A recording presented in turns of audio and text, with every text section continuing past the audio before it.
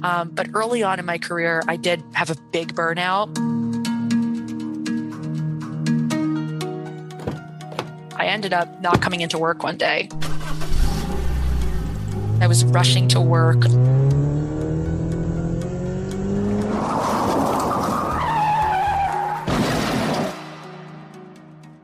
I ended up crashing my car. I don't think that they really knew how much I was doing because, they wouldn't really know. I ended up just doing everything and anything, and I didn't really know what I was doing.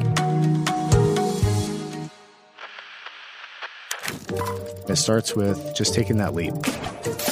Man, you have to work hard. You have to be incredibly smart. Choose something that even if it fails, you are going to be proud of it. Doesn't matter how badly you got beaten in that. Be kind, be kind, be kind. Become a better person, a better leader, with a better business. Go with your gut. This is Finding Power. I'm Samuel Donner, and that was Amanda Slavin, whose nonstop lifestyle ultimately led her to a life-altering moment in the back of a taxi cab in India. This realization cascaded into a transformed perspective on health and coming to terms with the idea that it's maybe okay to slow down for a bit. Throughout her career, Amanda worked side by side with the world's most brilliant and diverse minds and has given numerous TED Talks, navigated a life-changing diagnosis, and ultimately discovered the importance of taking time for herself. Now, Amanda is the founder of Catalyst Creative, a space for creatives to connect.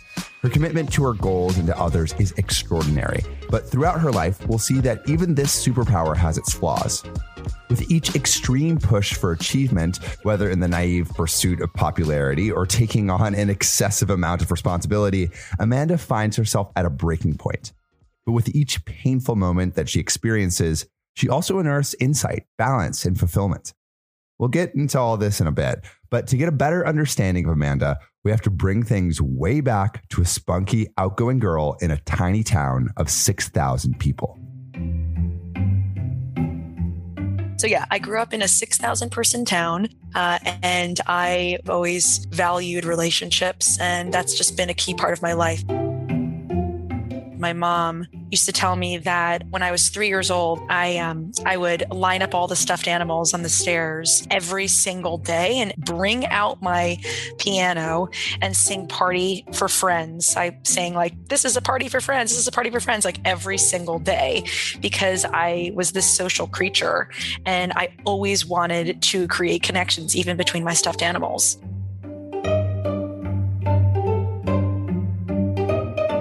Being a part of a small town and knowing everything about everyone and everyone knowing everything about you, I really put my nose in a lot of people's business.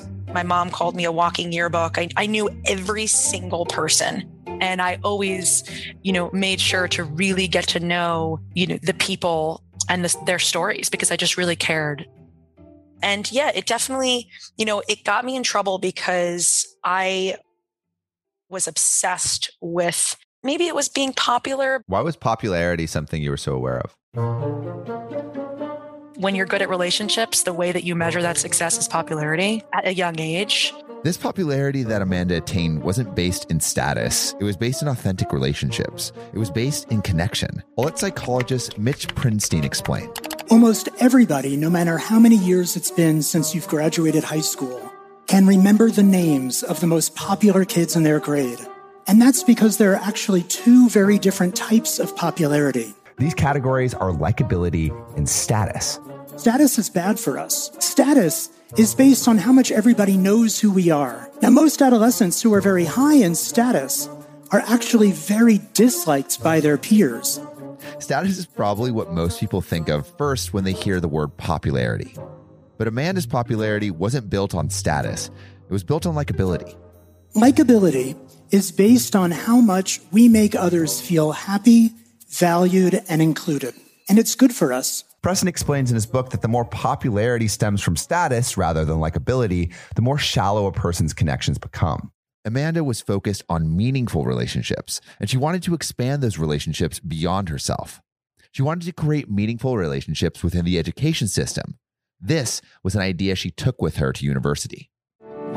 I didn't understand why I couldn't talk all the time. I didn't like that I had to sit there and raise my hand and wait to be called on. I wanted to have conversations and discussions in the same way that I was always talking with people and finding out their stories. So I was very interested in changing the way that we do learn, no matter what. That's just like something that's been very, very important to me because I was so bored. Going to college, what were you thinking about pursuing? There's a very, very prestigious education program as a part of UConn, and 30 students get into the program. There's about 15,000 students at UConn. So the second semester of sophomore year, I had to study abroad. The first semester came back and entered into the program. And once you're in the program, your entire life is now focused on very, very specifically education. And so I think it was starting when I was 21 years old, 20 years old. I was in different classrooms. I was in high schools. I was in middle schools. I was in some of the lowest funded programs in the country. And I was also in some of the most well-funded education systems in the country. I was interning at a school that, again, was one of the more underserved communities. There was some prompt around, like, if you won the lottery, what would you do with the money? One of the kids said that he would buy his brother sneakers.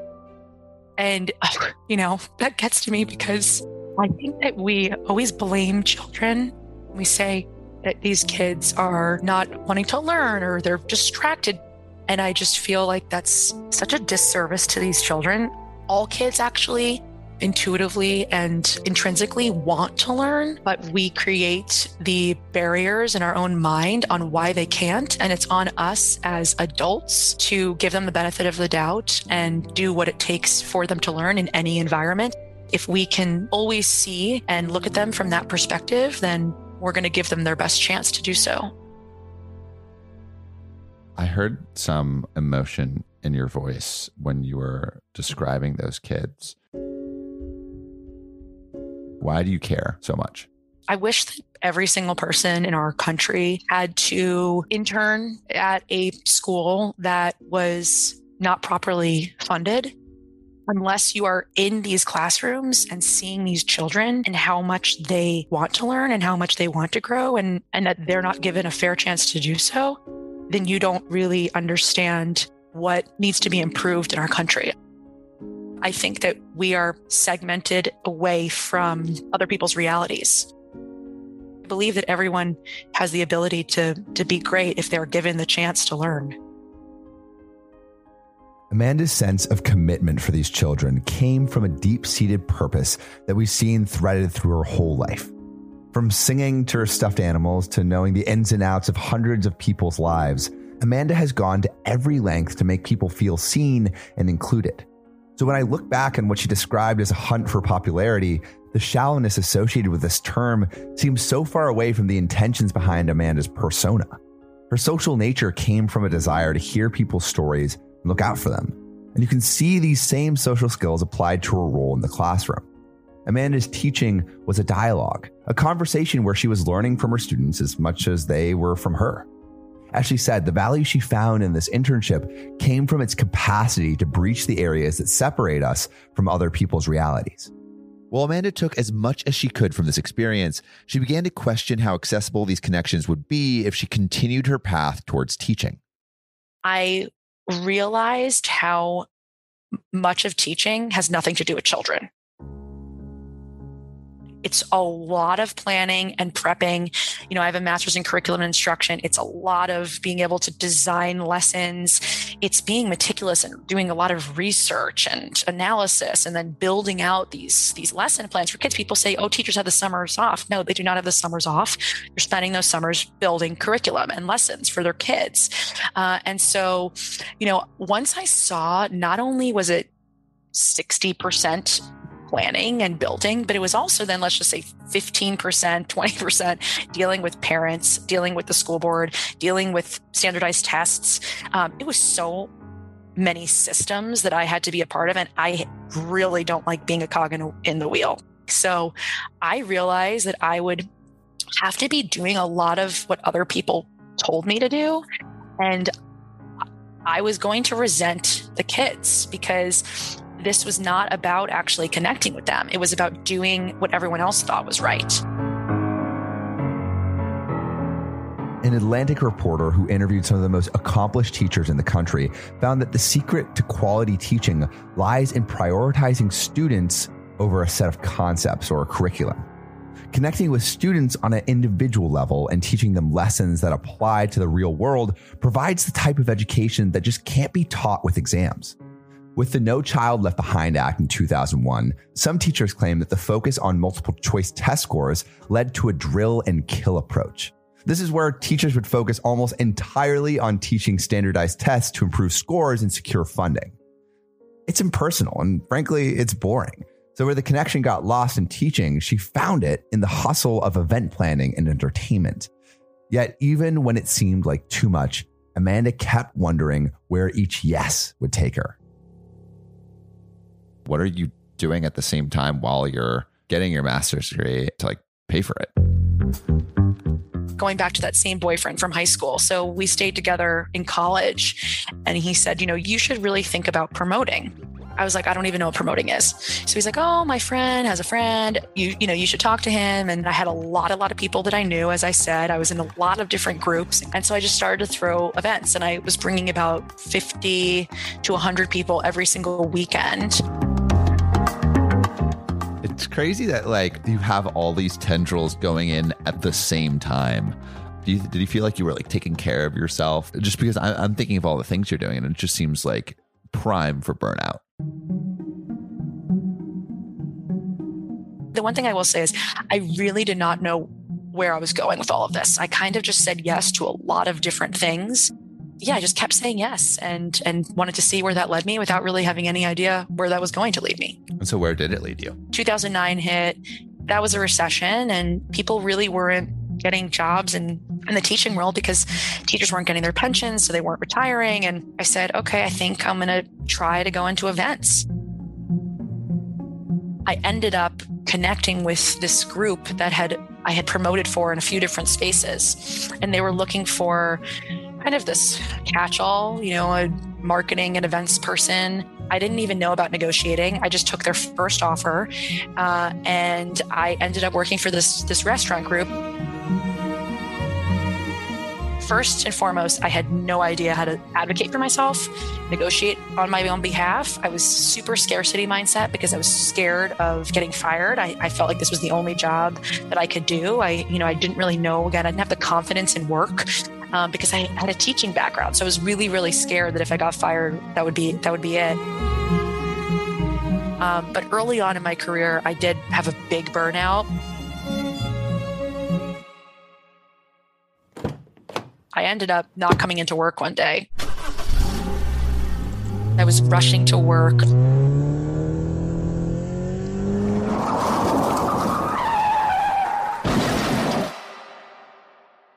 I ended up crashing my car. I don't think that they really knew how much I was doing because, they wouldn't really know. I was hired as this events and marketing person and I ended up just doing everything and anything and I didn't really know what I was doing. And so I sat down my boss, this was probably 6 months into the job, and I said, I don't know what I'm doing. I need mentorship. I need guidance. I need an intern at least to work with me because I don't want to mess up. And I care too much about your company to be making mistakes. And so that was like a big pivotal moment in my life with that company as well. I think my boss saw me differently in that moment. And he actually did. He gave me an intern, which then turned into an employee that worked for him for 10 years. And I ended up hiring a huge staff and mostly women. I was the only woman at the time. So yeah, I was doing well. I became a partner in that group. But looking back, I would have mentored myself to do a lot of things differently very early on. Working 12-hour days every night for 4 years would cause most people to be worked out. But Amanda felt an immense pressure to succeed. And at the time, self-advocacy wasn't her strong suit. She wasn't alone in this. Many women in the workplace face hesitation when it comes to negotiating and self-advocating, largely because of gender stereotypes that create societal expectations that are rigid and inhibiting. Research has shown that people are more likely to perceive women who self-advocate as self-promoting and less likable than men. So for many women, they're stuck between a rock and a hard place. You can advocate for yourself, sure, but you might risk being perceived as unlikable. But Amanda went for it anyway and became someone who pulled other women up with her. She was exhausted, but she was successful. And this was only the beginning.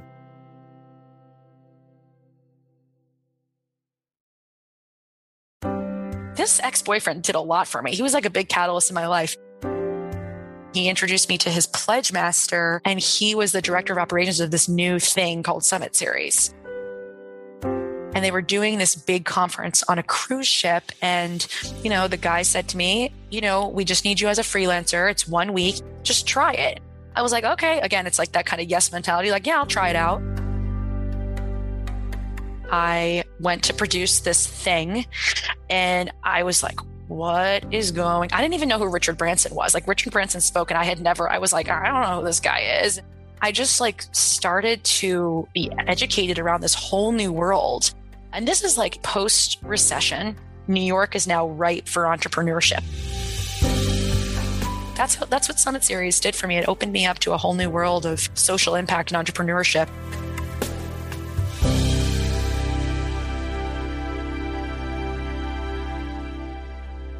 This kind of laid the groundwork of, okay, I know what's possible. So what happens the following year? So when I was introduced to this world, it was mind-blowing to me. This is a new industry that is forming before my eyes. And so when I ended up the next year, they asked me to be a content producer. And at this time, I knew who Richard Branson was, and I knew who everyone was, and I knew pretty much all the people at Summit. And it was just, it kind of felt like really comfortable for me. And as a part of that experience, one of the big summiters decided that he wanted to give a talk to the staff before anyone else got there. And it was Tony Hsieh. And he talked about the importance of corporate culture and what it meant to, really kind of value your employees. And I went up to him after and I asked him, I'm like, what do you do when you're working with someone and you don't think they're the right fit? And he said, rather than trying to force someone into that culture, why not just allow for them to leave and put your time and energy into those who do align with the culture? And then later in that experience, there was a few of us talking to him and he just invited us all to come to Vegas. And I was like, okay, cool, I'll come. That moment was one of the biggest catalyst moments for me in my entire life. And it took me to a lot of different places that I did not think possible. The yes drove Amanda into a world that combined her love for events and education into a brand new industry. She became surrounded by interesting people like English business magnate Richard Branson and CEO investor Gary Vaynerchuk. Post-recession, New York became the hotspot for the rise of entrepreneurship and doing work that leaves an impact. The average person spends 90,000 hours at work over the course of their life. So you definitely want at least some of those hours to be filled with purpose. Over 70% of people would define purposeful work as doing something for their community. And Amanda began to see Summit Series in a similar vein. She could both educate and entertain people. And once she met Tony Hsieh, CEO of the online company Zappos, the business world would lead her to even greater impact. Tony to me was just like an interesting guy. And I was just like, yeah, sure, I'll come to Vegas. Like, sounds cool. And so I got there. And then in the next, day or so, there were all these things that were planned. I got a text message saying, come meet us for drinks at this bar. It's Tony.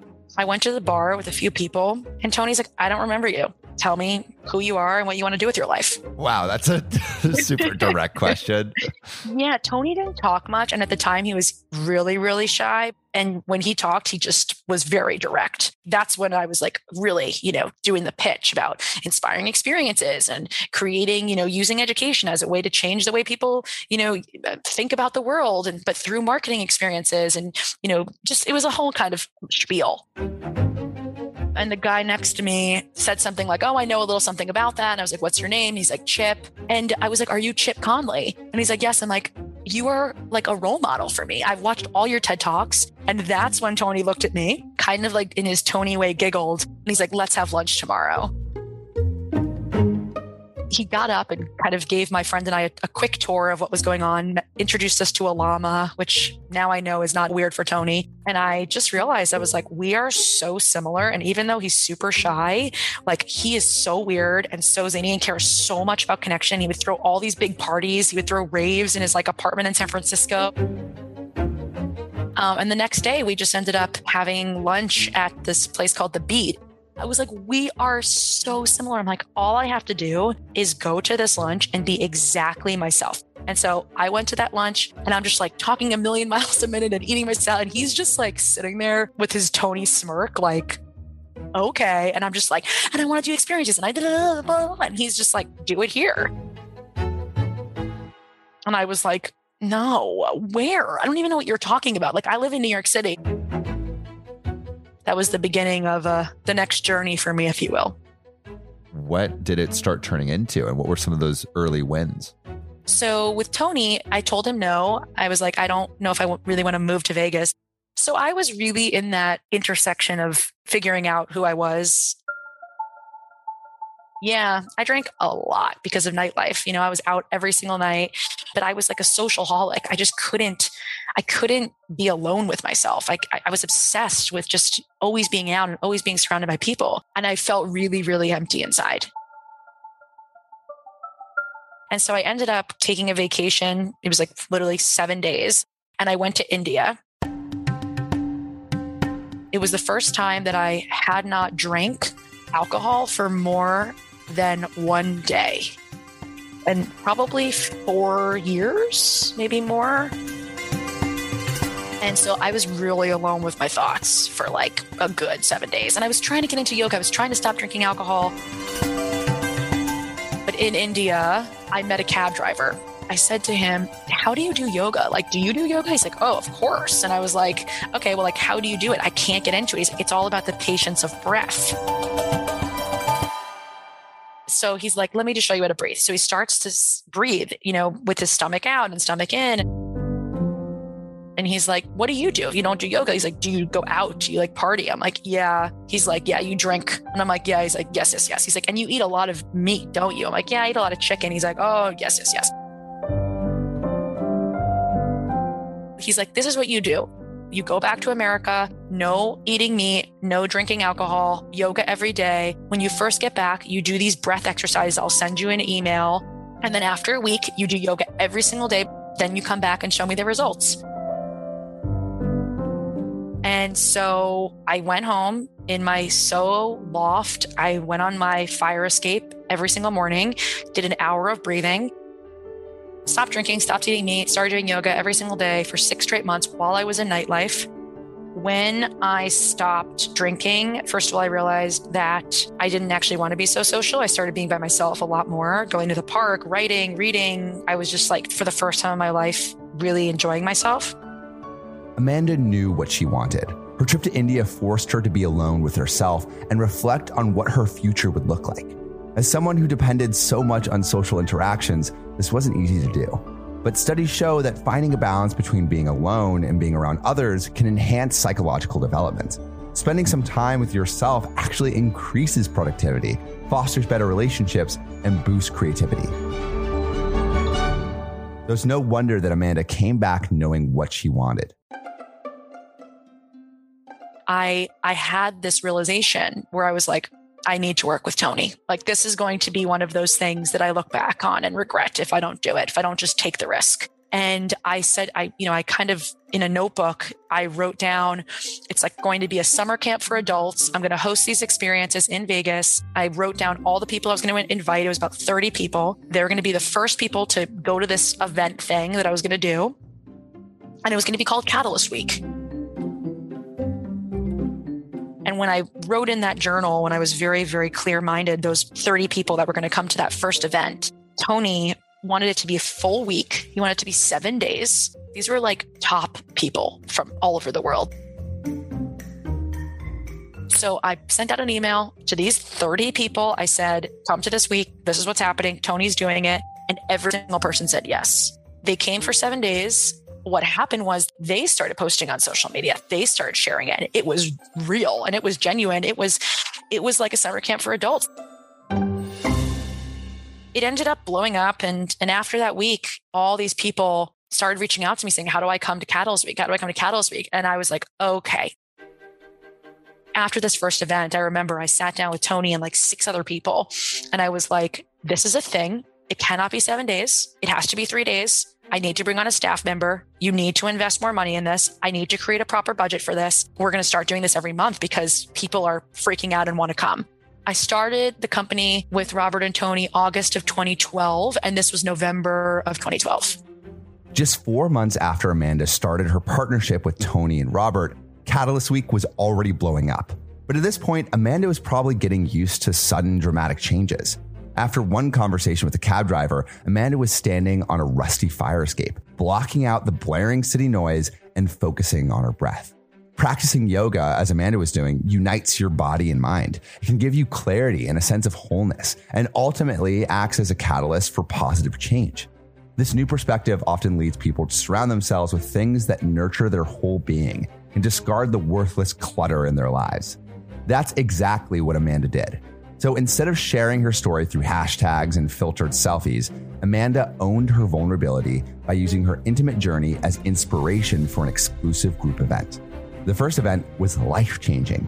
Amanda immediately began planning for future iterations and found herself relying on her background in education.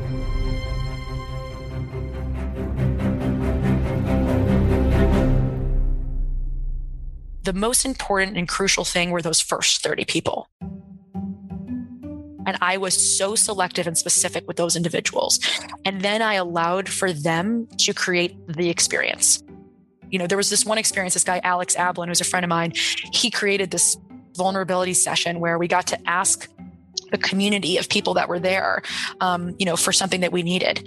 And that was when our friend Dan said, I feel like a robot. I don't feel like I have a heart. He had just been going through a divorce. You were all so inspiring me to have a heart, and I don't know where to begin, and I need help.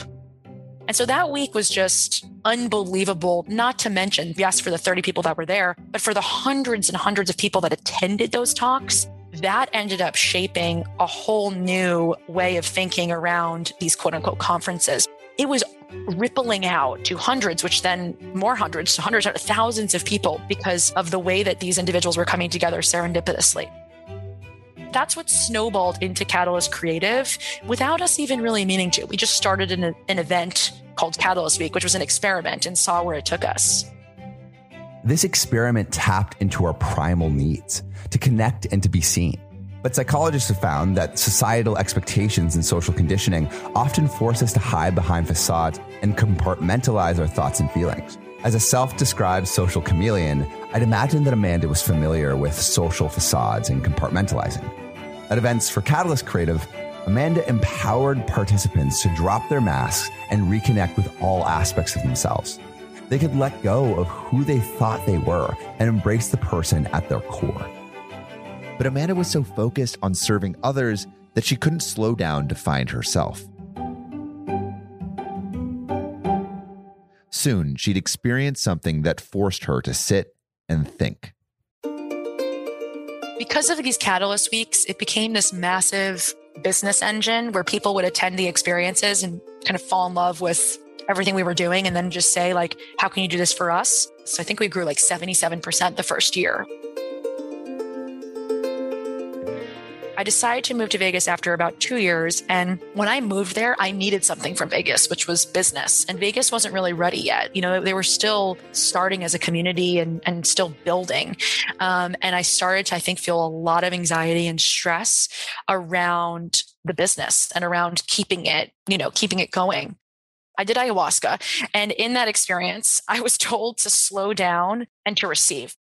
It was an amazing experience, and it was a very individual journey. And the day after, I left like sunglasses at a restaurant. I was running there, rushing as always. And I ended up breaking my foot. And so for the next 3 months, I had to receive and slow down. And then I started losing all this weight, and it was a very weird experience. And then a friend of mine, she said to me, you need to go to a doctor. Like, you look sick. So I was like, okay. So I just did a routine blood test with a doctor in Vegas. And she said, you are fine, but you have diabetes. And so I go to this doctor, and he puts me in touch with another doctor. And I go to this doctor, and she says, you have type 1 diabetes. You need to be on insulin immediately. Your blood sugar is at extremely high levels that are very dangerous. This can cause long-term damage if you don't get on insulin today. I didn't believe it.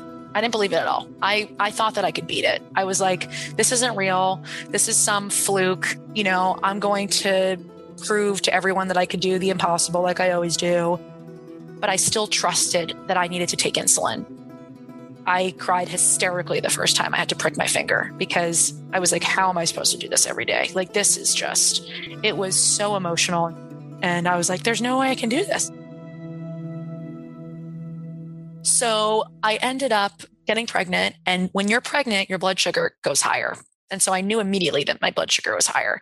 And I had a miscarriage, which terrified me beyond belief and devastated me to my core, which was probably the hardest moment of my whole life, one of the hardest moments of my life.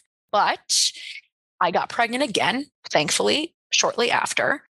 And that experience of having to keep my blood sugar under such control to protect the baby, being constantly told that if it goes too low, I could hurt the baby. If it goes too high, I could hurt the baby. That makes me emotional. That was just really a reminder that I was sick. I have a disease that I have to manage and maintain, and that I wasn't like everyone else. So that year was just a real reminder that my life was going to be different for a very long time.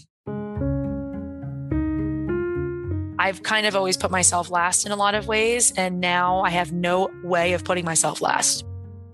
With diabetes, I have to put myself first, or my energy levels go down, or I can put myself in a lot of trouble. And so I will always kind of throw myself fervently into everything that I'm doing. And it's always the lesson for me is to slow down, to ask myself what I need, and to make sure that I'm prioritizing my own health and well-being. That's been the lesson, I think, all along.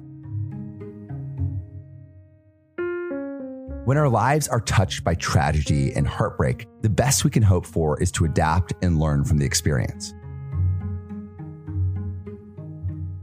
She gave herself space to grieve and took things one breath at a time.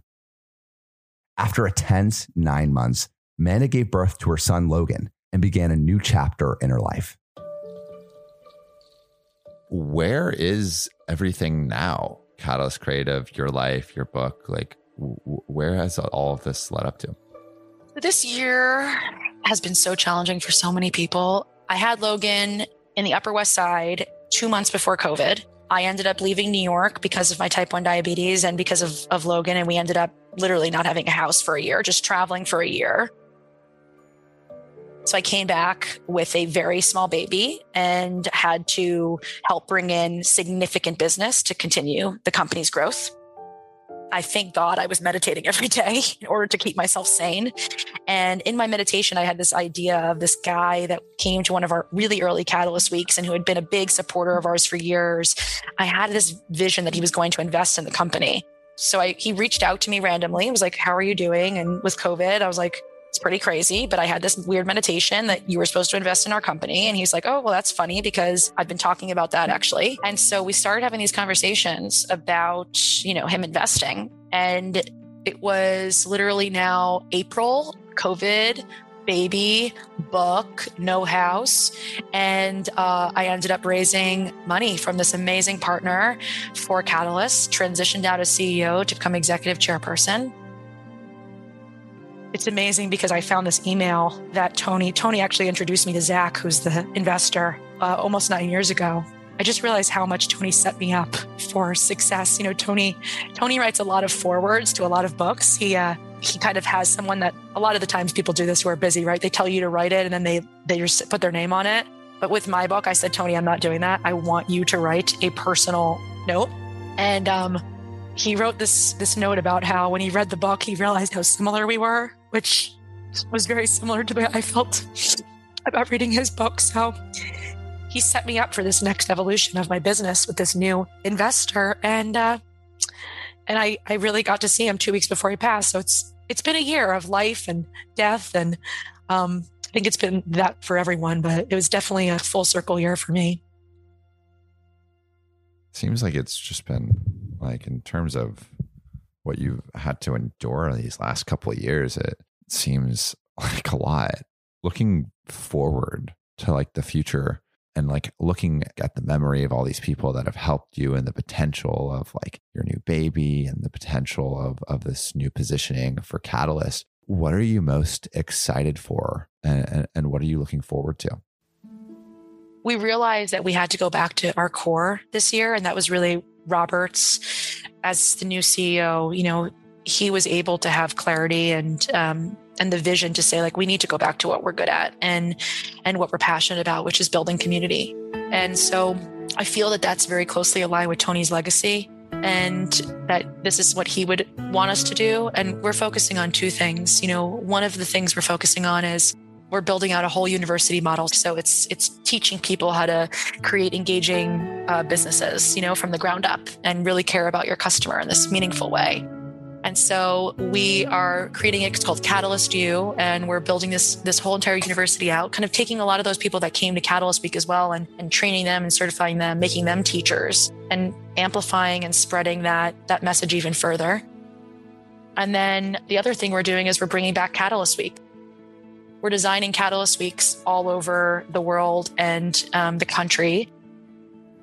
Now we're going to be focusing on the things that we love most and that are core to our DNA, which is designing experiences and also teaching others to do the same, to inspire and educate.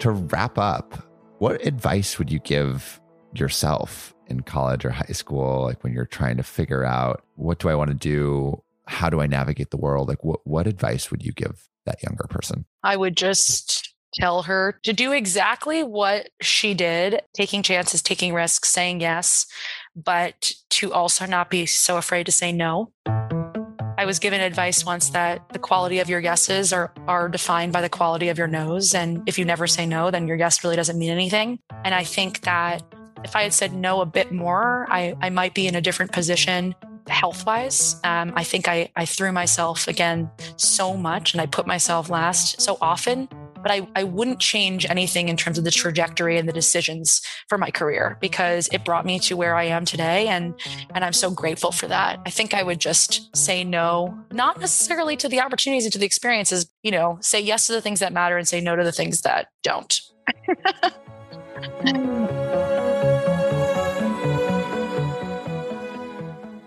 As a child, Amanda was called a machine because of her encyclopedic knowledge of everyone in her town. But Amanda's curiosity and thirst for knowledge are deeply human.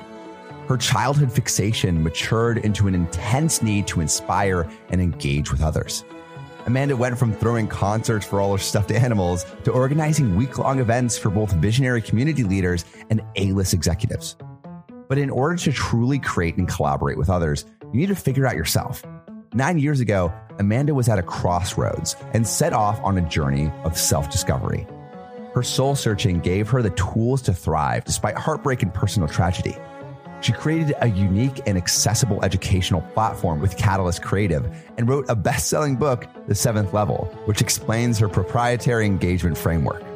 I think we can all agree that this has been a long year of social isolation. So now seems like the perfect time to learn about meaningful engagement with those around us. So let's put down our phones, take a few deep breaths, and go connect with somebody.